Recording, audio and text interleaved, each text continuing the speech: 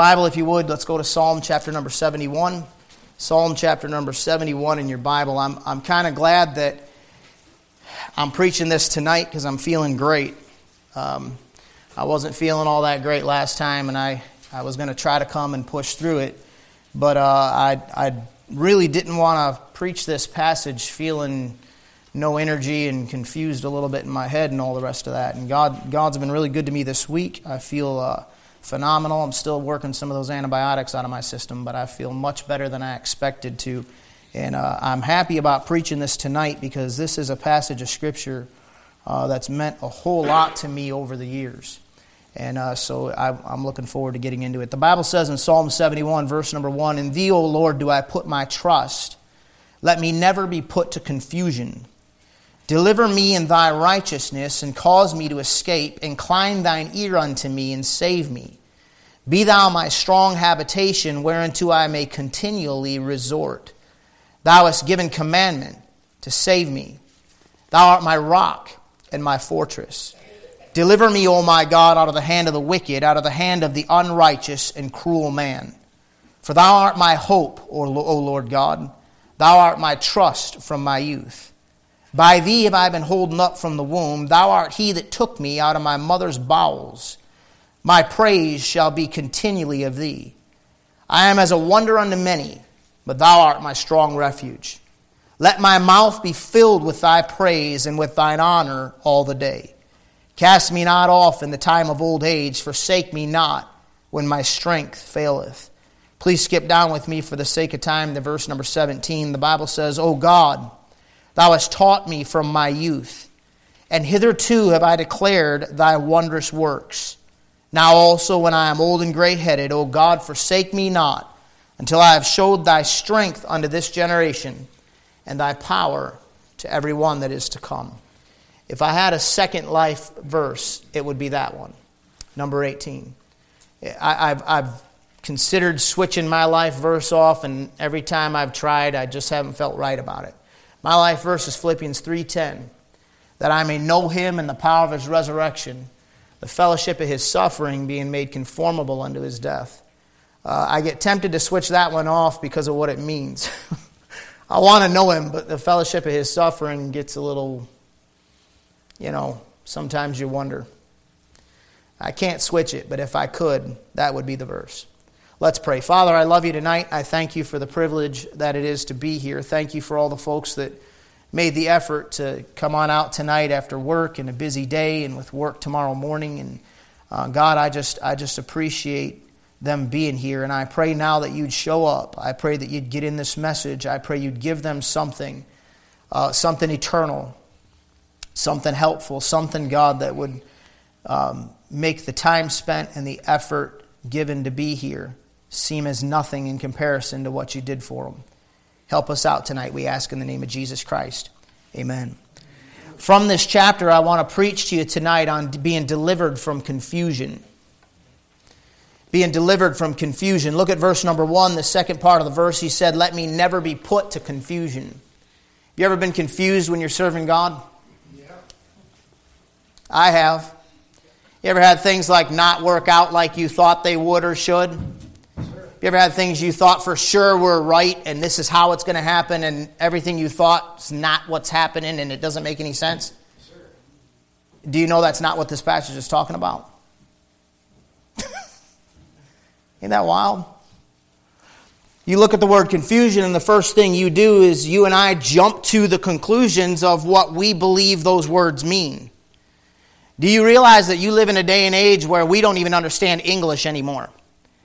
You can go ahead and change the Bible all you want, but you actually go so much farther away from understanding anything God is saying when you begin changing the Bible. You don't have a cotton-picking chance of figuring out what God's got in there for you, and God's got some gold in this chapter for you to help you out as a Christian, to get you from here to the judgment seat of Jesus Christ, and you can't do that on your own, not in the way you want it, not getting there with some gold, silver, and precious stone, not getting some victory in your Christian life. You can't do that without figuring out that book in your lap and knowing what God can do for you.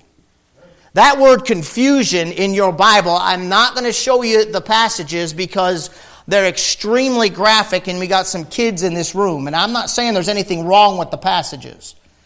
But the first 2 times the word confusion shows up in your Bible, you can look at them later, is Leviticus 18:23 and Leviticus 20 verse 12. And in both of those passages, it's talking about moral debauchery that goes beyond anything, really beyond anything imaginable. And it's stuff that's actually beginning to surface now, even in high schools and junior high schools, that I just don't want to say in this room. And I preach against a lot of stuff from this pulpit, but we're talking about wickedness and debauchery on a level that just defies common sense and shows you a devil possession and a wickedness going on in people's minds and hearts. The first 2 times the word shows up. Confusion in your Bible, as defined by the Bible, has to do with sin. Now, I saw a couple of you go, oh. You know homosexuality is confusion. Do you know all sin is confusion? You know what I want God to do for me? I want God to deliver me from confusion. Like we were preaching about Sunday morning, I want God's help in delivering me from the confusion. Let me not be put to shame. I don't want the sin and the mess and the frustration. Hey, listen, a tore up home is confusion. A tore up marriage is confusion. Rebellious children against their parents is confusion. A Christian that's trying to have one foot in the world and one foot in church, it's absolute confusion. God, deliver me from confusion. Webster's 1828 is a great source. If you don't have one, you need to buy one, and make sure you don't get the modern, updated, abridged, whatever. Get the old Webster's 1828 dictionary. That'll define these words, and you'll find Noah Webster oftentimes uses scriptures in there to help define the words. It's a great source for you. And Noah Webster's 1828 dictionary gives you a definition of confusion like this: a mixture of several things promiscuously. Meaning just like throwing things together that shouldn't be together. It's a promiscuous, it's a free mixing up of stuff. It's messy, it's confusion. Hence, disorder, irregularity, tumult, a want of order in society, blending or confounding. Deliver me from confusion. In other words, I'm called unto good works. I'm called to holiness. I'm called to serve God. I'm called to be dedicated to Him. I'm called to lay my life on the altar, a living sacrifice, wholly acceptable unto God, which is my reasonable service. That's what I'm supposed to be doing with my life. And yet, confusion is, I'm called to be doing these things, and the Spirit of God wants me, and all that is in me, but at the same time, I'm over here dabbling around in the world. I'm over here wanting to flirt with things that I ought not be flirting with. I'm wanting to mess with things I ought not be messing with. And there's a sinful side of me. Listen, the confusion is when you put both of those things in a Christian who's supposed to be serving Jesus Christ, and then you allow them to kind of have that constant, you ever feel that kind of confusion? How many of you, don't raise your hand, don't, start testifying out loud, okay? Amens and yes sirs are fine, but let's not go any farther than that. But listen to me. How many of you have ever felt like, man, I want to do right. I should be doing right. I'm miserable doing wrong. I know this is wrong. This needs to stop. And yet you still keep dabbling in the sin. You still keep stumbling up and messing up and playing. You still keep enjoying your sin. It's confusion. And you're going to stay a mess until you get God's help straightening it out. You got to get on point. There comes a time in your Christian life you got to get on point. There comes a time in your Christian life that you don't use the excuse that in me that is in my flesh dwelleth no good thing, and so it's always going to be like this. Yes, you're always going to struggle, but you understand what I'm talking about. Not to the point where you're living two different lives at one time. Making sense to you? It's an indistinct combination. A blending or confounding. It's abasement, shame, overthrow. You know the devil wants to overthrow your walk with Jesus Christ. You do know that. Defeat, ruin, a shameful blending of natures. Your old nature and your new nature. And confusion is when you shamefully blend the two. Now that's convicting. You know, there comes a time in your Christian life where it may not be all the youthful lusts of the flesh, but you might just be just an ungracious person. You might just be an unforgiving person. You might just be a bitter person. You might just be an overly judgmental individual. You might just be a self-righteous person. You might just be a cranky, cantankerous, rude, ignorant. It's a wrong nature. It's not the Spirit of God. It's a shameful blend. God, deliver me from that confusion. I want to be a faithful man. I want God's help in being a consistent man. I want to walk with God and be God's man every day of my life, every moment of every day. I want to be faithful. I want people to know what to expect out of me, and I want God's help in not going back. And my tendency is to be two different individuals. My tendency is to have my feet in two different worlds. My tendency is to continue to get tripped up in the same things I've always done wrong. And your tendency is going to be the same thing. And what we need is a God that can deliver us from confusion. Notice the psalmist in verse number 2. He says, "Deliver me in thy righteousness and cause me to escape." Verse number 4, "Deliver me, O my God, out of the hand of the wicked, out of the hand of the unrighteous and cruel man." Look at verse number 12. "O God, be not far from me. O my God, make haste to help me." I want to take a look at Psalm 71 and the psalmist's attitude toward God and his desire for deliverance. I want to notice three different things. Notice first of all, this man had a habit of resorting to the Lord. If you and I are going to be delivered from confusion, number one, we need to learn where to resort. In verse number 3, "Be thou my strong habitation, whereunto I may continually resort." Listen, the only way you and I will ever get real, true, genuine victory over sin. I don't believe in sinless perfection. I don't think you're ever going to get there until you get your glorified body. But I do believe that we can live a victorious Christian life. I do believe we can keep short accounts with God. Do you know what I mean by that? I mean that there's not this long list of things because you've been living wrong for so long, you don't even realize what's right or wrong anymore and how far you are from God and how far He is from you in your relationship. I mean, I believe you can get to a point where you're walking with the Lord and when you mess up, you immediately notice the difference and you get that thing right, where you get a sensitive conscience to where things bother you that years ago would have never even bothered you, that you're recognizing things that are displeasing to God. I'm talking about really having a joyful walk with Jesus Christ, a pure, strong relationship. Hey, we need to get there, and the only chance we have of getting there is continually resorting to Him. I will tell you right now, you don't have the strength. I don't have the strength. And I'm telling you, the longer you go in life, it's reality, the less strength you actually have. Now that's physical, right? And we get that.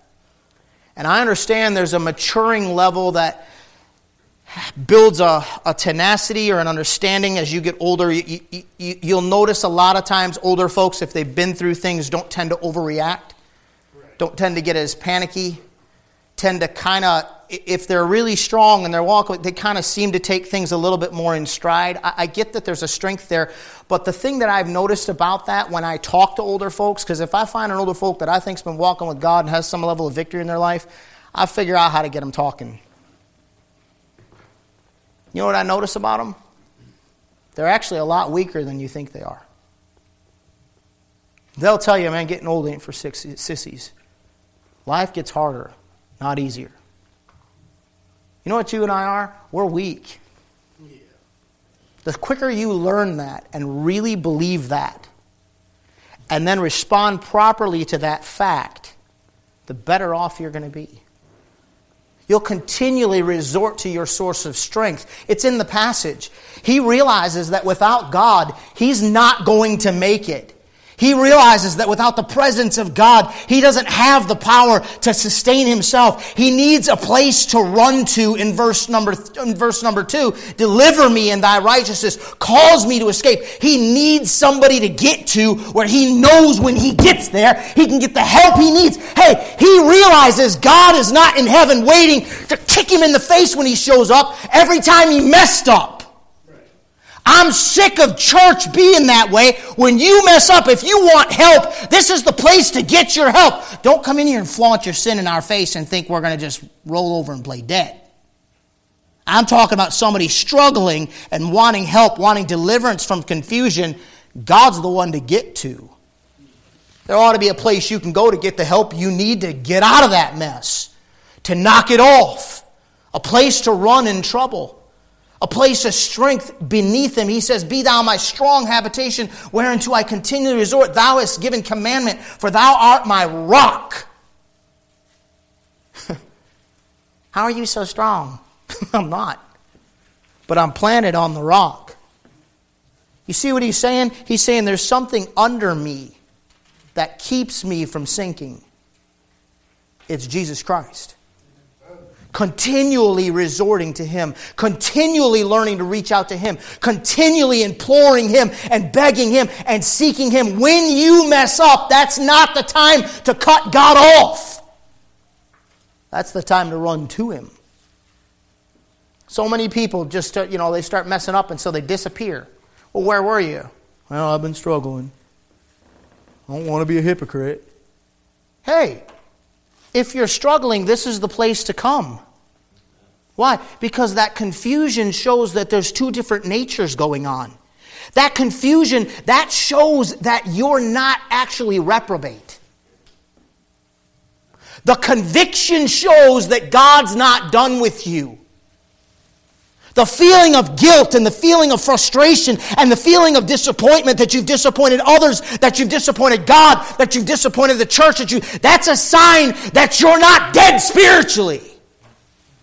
That's a time to get to God and say, I need help. I need something strong underneath me. He's your rock. Notice something else in the same verse, and my fortress. Not only is he the strength beneath you, but he's the strength around you. He's my fortress. I'm telling you right now, the devil hates you, and I know this for a matter of fact, the devil hates me. And the people that follow the devil, and that follow the world, and that follow the flesh, they would love nothing more than to watch me fall. Nothing more. Nothing would thrill them more than to see me lose my faith in Jesus Christ. I can't lose my soul, but they'd love to see me lose my faith. Boy, I've had a debate with me, just snarky kind of attitude, arrogant kind of spirit, just trying to punch holes in what I believe. Has absolutely nothing to do with them being under conviction. Has nothing to do with them wanting to pick my brain. Has nothing to do with a good debate. I've had them come at me where you can just see the evil spirit in them. Just a desire to undermine everything God's doing. You know what I got? You know what I need? I need a fortress. That's where that's God. That's the Lord Jesus Christ. You run to him, you're safe. He'll deliver you. I know for a fact God can deliver a man from sin. I know for a fact God can bring a man out of a mess. I've watched him do it, and I've seen him do it for me. I've seen plenty of them go back. Boy, it's heartbreaking watching people go back to their old ways. It's heartbreaking watching them get back on the drugs and get back in the fornication and get back in all the things God got them out. It's absolutely heartbreaking because they wreck their own lives. Hey, genius, you're going to get old. Why don't you stop when you're young and think about the decisions you're making and the impact they're going to have on you 20 years from now? The things that are important to you won't be important then. But you'll still have to reap what you sowed. You need God to help deliver you from that, because I am telling you, you live in a world filled with enemies everywhere wanting to drag you down and wreck your life. They want to destroy you.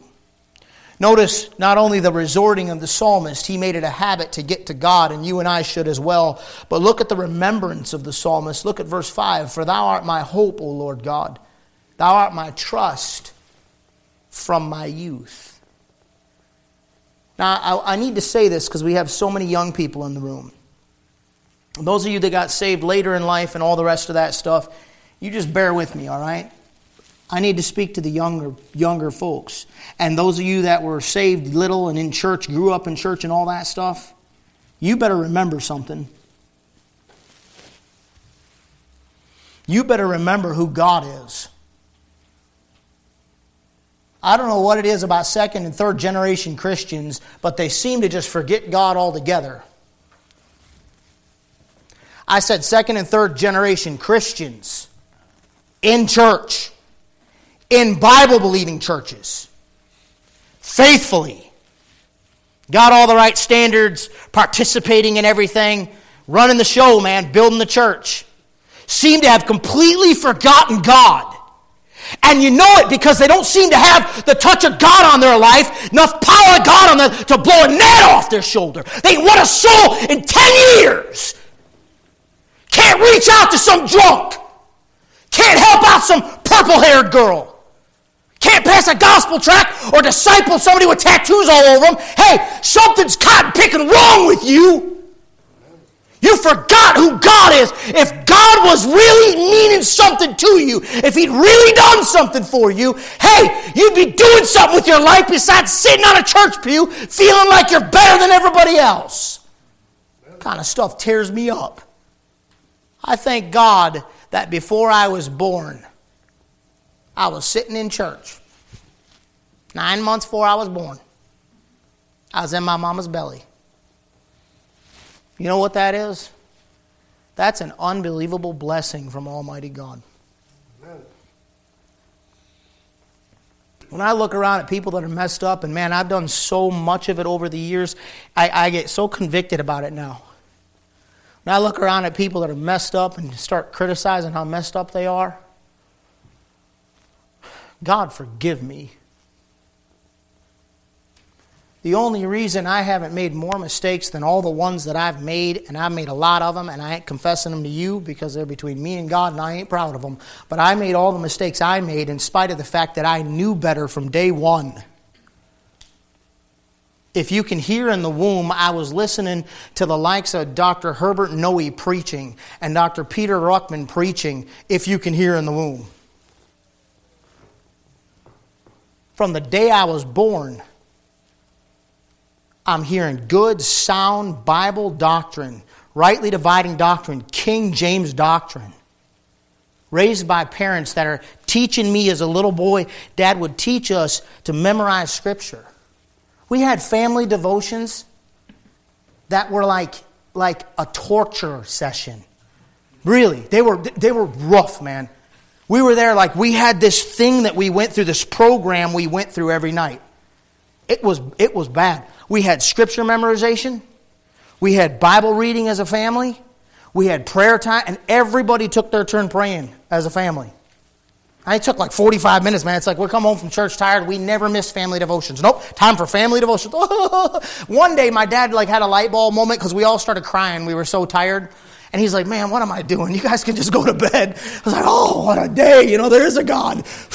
It built my faith more than anything else, Memorizing Psalm 119. Not the whole chapter. Portions of Psalm 119.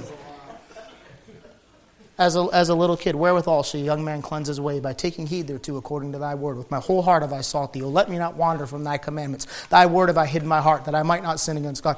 As a little boy, that wasn't any of my own doing. That was the goodness of God. If I wanted to, as a 45-year-old adult, I could just tear my parents apart. Sure. Come on, don't look at me like that. My parents weren't born and raised in Christians' homes. My dad was an Irish Roman Catholic. My mom was an Italian Roman Catholic. Their parents were both had alcohol problems and other problems. One of them was a hot-headed Irishman and messed up from the burial detail in World War II. And my mom's dad was a professional boxer raised by his mafia uncle because his dad didn't want him. They didn't grow up like I grew up. They didn't have the privilege that they gave me. No, you can pick your parents apart if you want to. Or you can step back and quit being a bitter, harsh, rude. And those of you raised in a Christian home, you can say, man, you know what a blessing it is that my mama drugged me to church? My daddy drugged me to church. I tell everybody I was raised on drugs. Drugged me to church Sunday morning, drugged me to church Sunday night, drugged me to church Wednesday night. We were doing lines as a kid, one line at a time. Psalm 119, verse 1, first line, second line, third line. Amen. When you have been given the privilege of knowing truth early in life, you need to step back and remember God.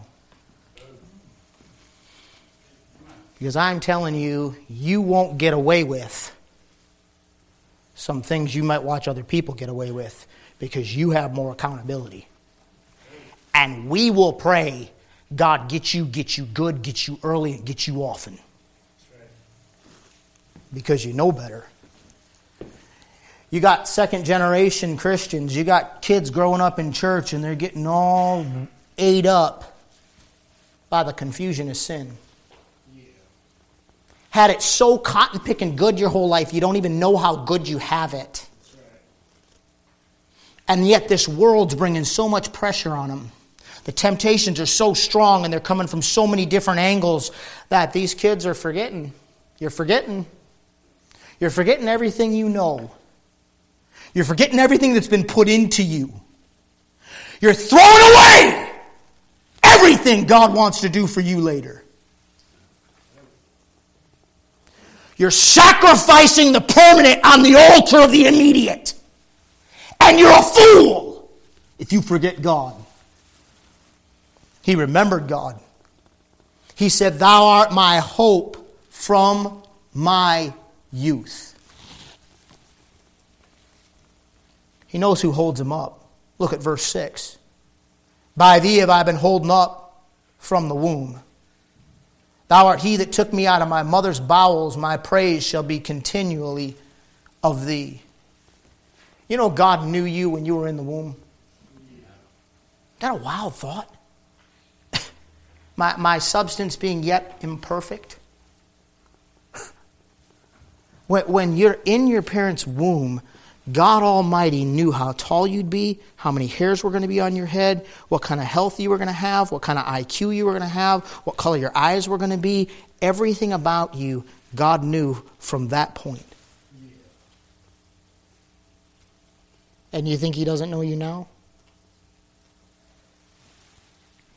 I believe God has a plan for every one of you. For every one of you, God has a plan. And if you'll follow Him, that thing will get accomplished, and I can't even tell you how. But you just mark my words and follow God. And just wait. Give it 5 years. That sounds like a long time when you're young. I am telling you, you do right and you follow God, and I'm telling you, you'll see Him do some stuff. Well, how's that going to work out? I'm not God. It just does.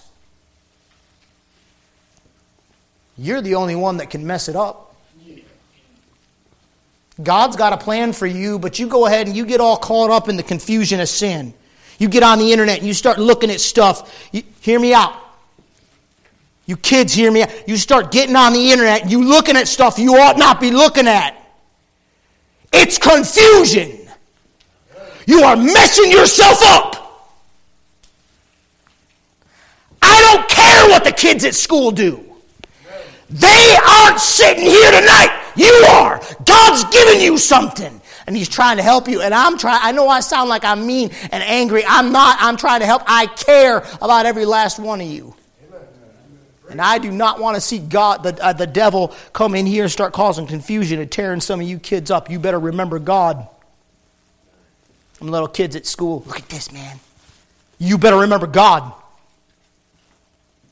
Because God, if He knew you when you were in your mama's belly, He knew you'd be standing right there, right then. He knew that little punk would be there trying to get you to do something wrong. He knew that thing, they're trying to wreck your testimony. Trying to get the Christian kid into the stuff they're into so they can disregard what you try to tell them about God. You're witnessing to them 1 second and you're looking at stuff you shouldn't the next second. You're confusion. That's right. Trying to wreck you, mess you up, man. God's up there in heaven and He's like, I see it. You know what else He sees? He sees when you say no. Goody, goody. Hey, look, when they call me a goody goody, I don't care. I can beat them up. Oh, you're a tough guy? Don't beat them up. You'll go to jail and that kind of stuff. You get in lots of trouble. But I just know I can, and so I don't care. It doesn't make you a man to do wrong. It doesn't mean you're a tough guy to do wrong. It takes more of a man to stand alone and say, God, deliver me from this stuff. God, I'm resorting to you. I need your help. God, I'm remembering you that you're watching. And God, help me not mess up. Amen. That takes a man. Amen. You better remember God. He created you and He's carried you this far. Look at verse 7. I'm as a wonder unto many. I can relate to that. I can relate to that. People tell me not to be a pastor. People say my church was never going to be a good, sound, Bible-believing church. They sit back and scratch their head. You know what? As far as I shouldn't be a pastor, they're right. The only problem is God chooses weak things and base things and things that are not and things that are to just show that He's in it. So the only problem is God called me to do it. I'm a wonder to many. The fact that I'm even standing here tonight with a Bible in front of me trying to do something for God is truly a miracle of the grace and goodness of God Almighty. I'm not saying that doctrinally speaking. I'm not saying it because I know how to say all the right things. I'm telling you it is a miracle of the goodness and grace of Almighty God that I'm here tonight. I better not forget Him. You better remember the Lord. He's carried you this far. Which person in this room has kept yourself alive? How many of you, when you lay down and you go to sleep at night, consciously think about breathing?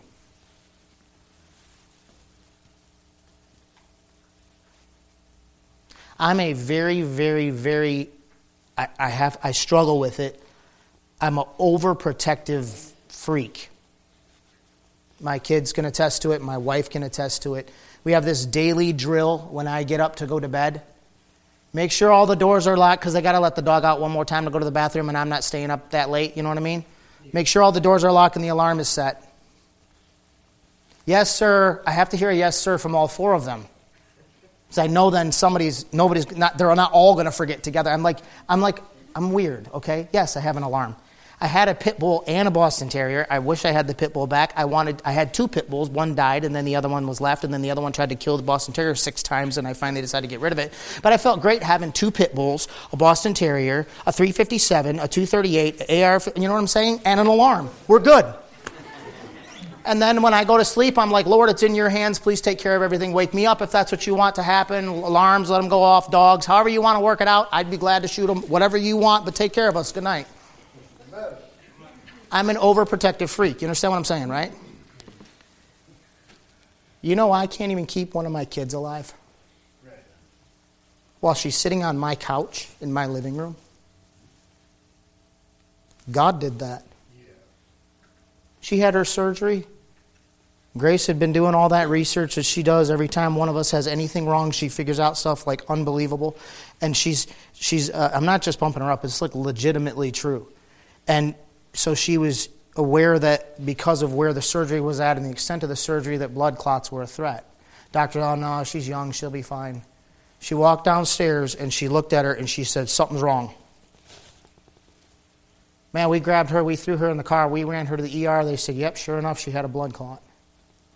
And the body took care of it before anything happened. She's like, I don't feel good. Like, she didn't even hold her head up. She just looked like white. God, she's alive today because of God. I didn't do it. I can't keep my wife alive. She is pregnant with Ava. She got septic from an infection, kidney infection. She went septic. She in and out of the hospital. They didn't get it under control enough. They just she was feeling better, sent her home. So she winds up going back, septic, sitting next to her bed, pregnant with Ava, pumping her full of antibiotics and trying to neonatal intensive care coming in. The doctor's counseling with me. You're going to have to pick between her and the baby. We were we don't have a whole lot more time to make the decision. Helpless. Just I can't even keep myself alive. I mean, I figured out the last few weeks how weak a man can get pretty quick. You better remember God. You better stop thinking you're more than you really are. And they tell us the baby's going to could be born deaf as a side effect of the antibiotics. The baby's born, she takes the hearing test and fails. Well, Grace knows how to sign. Not making it up. She doesn't know everything. She just sort of knows everything. Like, honey, you're going to have to teach me to sign. She does write my messages too, just so you know. I'm just kidding. And you have to teach me to sign. We pray. Second test, she's okay. We figured out she has selective hearing. She's just way ahead of the curve on implementing it, Do you understand the point that I'm making? You guys, not one of us has a promise of making it home tonight. For all you know, you have the picture of health and you eat nothing but, spinach and kale, and you got cancer in your body. For all you know. You better remember God. You young people, you need to realize it is God that takes care of you. It is God that keeps you alive. It is God that heals you up. It is God that gets you down the road. It is God that delivers you from sin. It is God that gives you the information you have. It is God that helps you make the right decisions. It is God. It is God. It is God. You better remember God. He remembrance of the psalmist. He realized God had carried him this far. Now in verse number 9, and we'll wrap this thing up, notice his request. He says, cast me not off in the time of old age, forsake me not when my strength faileth. Down to verse 17, O God, thou hast taught me from my youth, and hitherto have I declared thy wondrous works. Now also when I am old and gray-headed, O God, forsake me not, until I have showed thy strength unto this generation, and thy power to every one that is to come. You notice his request, his desire, God, please don't cast me off. As I get older, I want your presence more. God tells Peter, when thou shalt be old, another will gird thee and carry thee whither thou wouldest not. What's happening to him as he gets old is he gets weak. He's not as strong as he used to be. And so as he's getting incapable of doing for himself what he wants to do, he's getting incapable of taking himself where he wants to go, he's getting incapable of operating his life the way he wants to operate it, he needs somebody else to do those things for him. Do you know a mature Christian, an old Christian, not old by age, spiritually somebody who's old is somebody who's weak. But when I'm weak, then am I strong. Somebody who allows God to put on them what God wants to put on them, or to not put on them what God doesn't want to put on them, and then allows God to take them wherever God wants them to go. Like no agenda for my own life. No agenda but Him. No desire for my own life. I don't have anything that I want to be. I want God. I don't have anything I'm trying to accomplish for myself. I want God. God, when I'm old and gray-headed, please don't forsake me. You want to know something? This is carnal. I always am anyways. I'll just be real with you. I genuinely pray that I don't die young. I really don't want to die young. I realize I could. I realize better men than me. I cannot wrap my mind around why God took Brother Lintz out at 55, I think he was, or something like that, years old. Just everybody everywhere knows. Greatest preacher, man. Greatest preacher we've seen. I mean, he was such a great preacher. Young men called to preach under his preaching, just get a desire to preach and hear him preach, man. And he could teach preaching. And he could, believe it or not, he was a really good Bible teacher too. He wasn't just, rip-faced preacher, which is what he's known for, but he could teach the Bible. I don't know why God took him out in his mid-50s, and everybody scratched their head like that doesn't make any sense. And sometimes, guys, you can't make sense of it. It's just God's just God. And he did something that he doesn't normally do. And you got to just trust him that he knows what he's doing. I don't want that to be me. Unless there's a rapture. If there's a rapture early on in my life, let's do it. I'm good with that. But I really don't want to die young. I would really like to see all my daughters get married. I would really like to be able to play with my grandkids. I would really like to watch some of you grow up and get married, as long as you marry the right person, knucklehead. But other than that, I'd like to see you grow up and get married. I was playing. Kind of. Ish. I'd like to see some of you little ones. I'd like to see your kids in church someday. And I'm already short, but I'll be a little shorter then. And I don't care and I won't care then. I'll just be so happy to see some of you still in church, raising your kids in church. And you know what I want? I don't want God to be gone. That's what I ask him for. Because it's not enough to just try to tell people in this generation how great God is. I'd like to tell the next generation. I would really like to be able to help the next generation realize how great God is. And I'd like to help the generation after that, if I can, realize how great God is. And if that's going to happen, first of all that's in his hands. But if that's going to happen, I have got to have God deliver me from confusion. I cannot be having sin creep in and take over my life. You can label it however you want. I mean, moral sin, everybody's mind goes there, drunkenness and drugs and divorcing your wife and all that stuff. Yeah, that all applies. But, there's a lot of spiritual sins that limit somebody's ministry. Gossip, an inability to minister to people, a lack of patience, a lack of gentleness, a lack of love, a lack of charity. I want God to deliver me from all that confusion. I don't want God to forsake me. If God will run the show and take over and move into my life, if I can have God forsake me not, then God can use me, a weak, little, frail, sinful vessel, to show everybody else how great he is and how worth it is to spend your life doing the best you can to walk with him. It's real important that we get delivered from confusion. We're going to go ahead tonight. I'm going to have Anna come. I don't usually do this on Wednesday night, but I feel like we should tonight. I want to give you an opportunity to spend a minute, whether in your pew or with the altar open if you wish to, but why don't you talk to God a little bit about delivering you from confusion and helping you not to forget him, helping you to walk with him, helping you to put him first.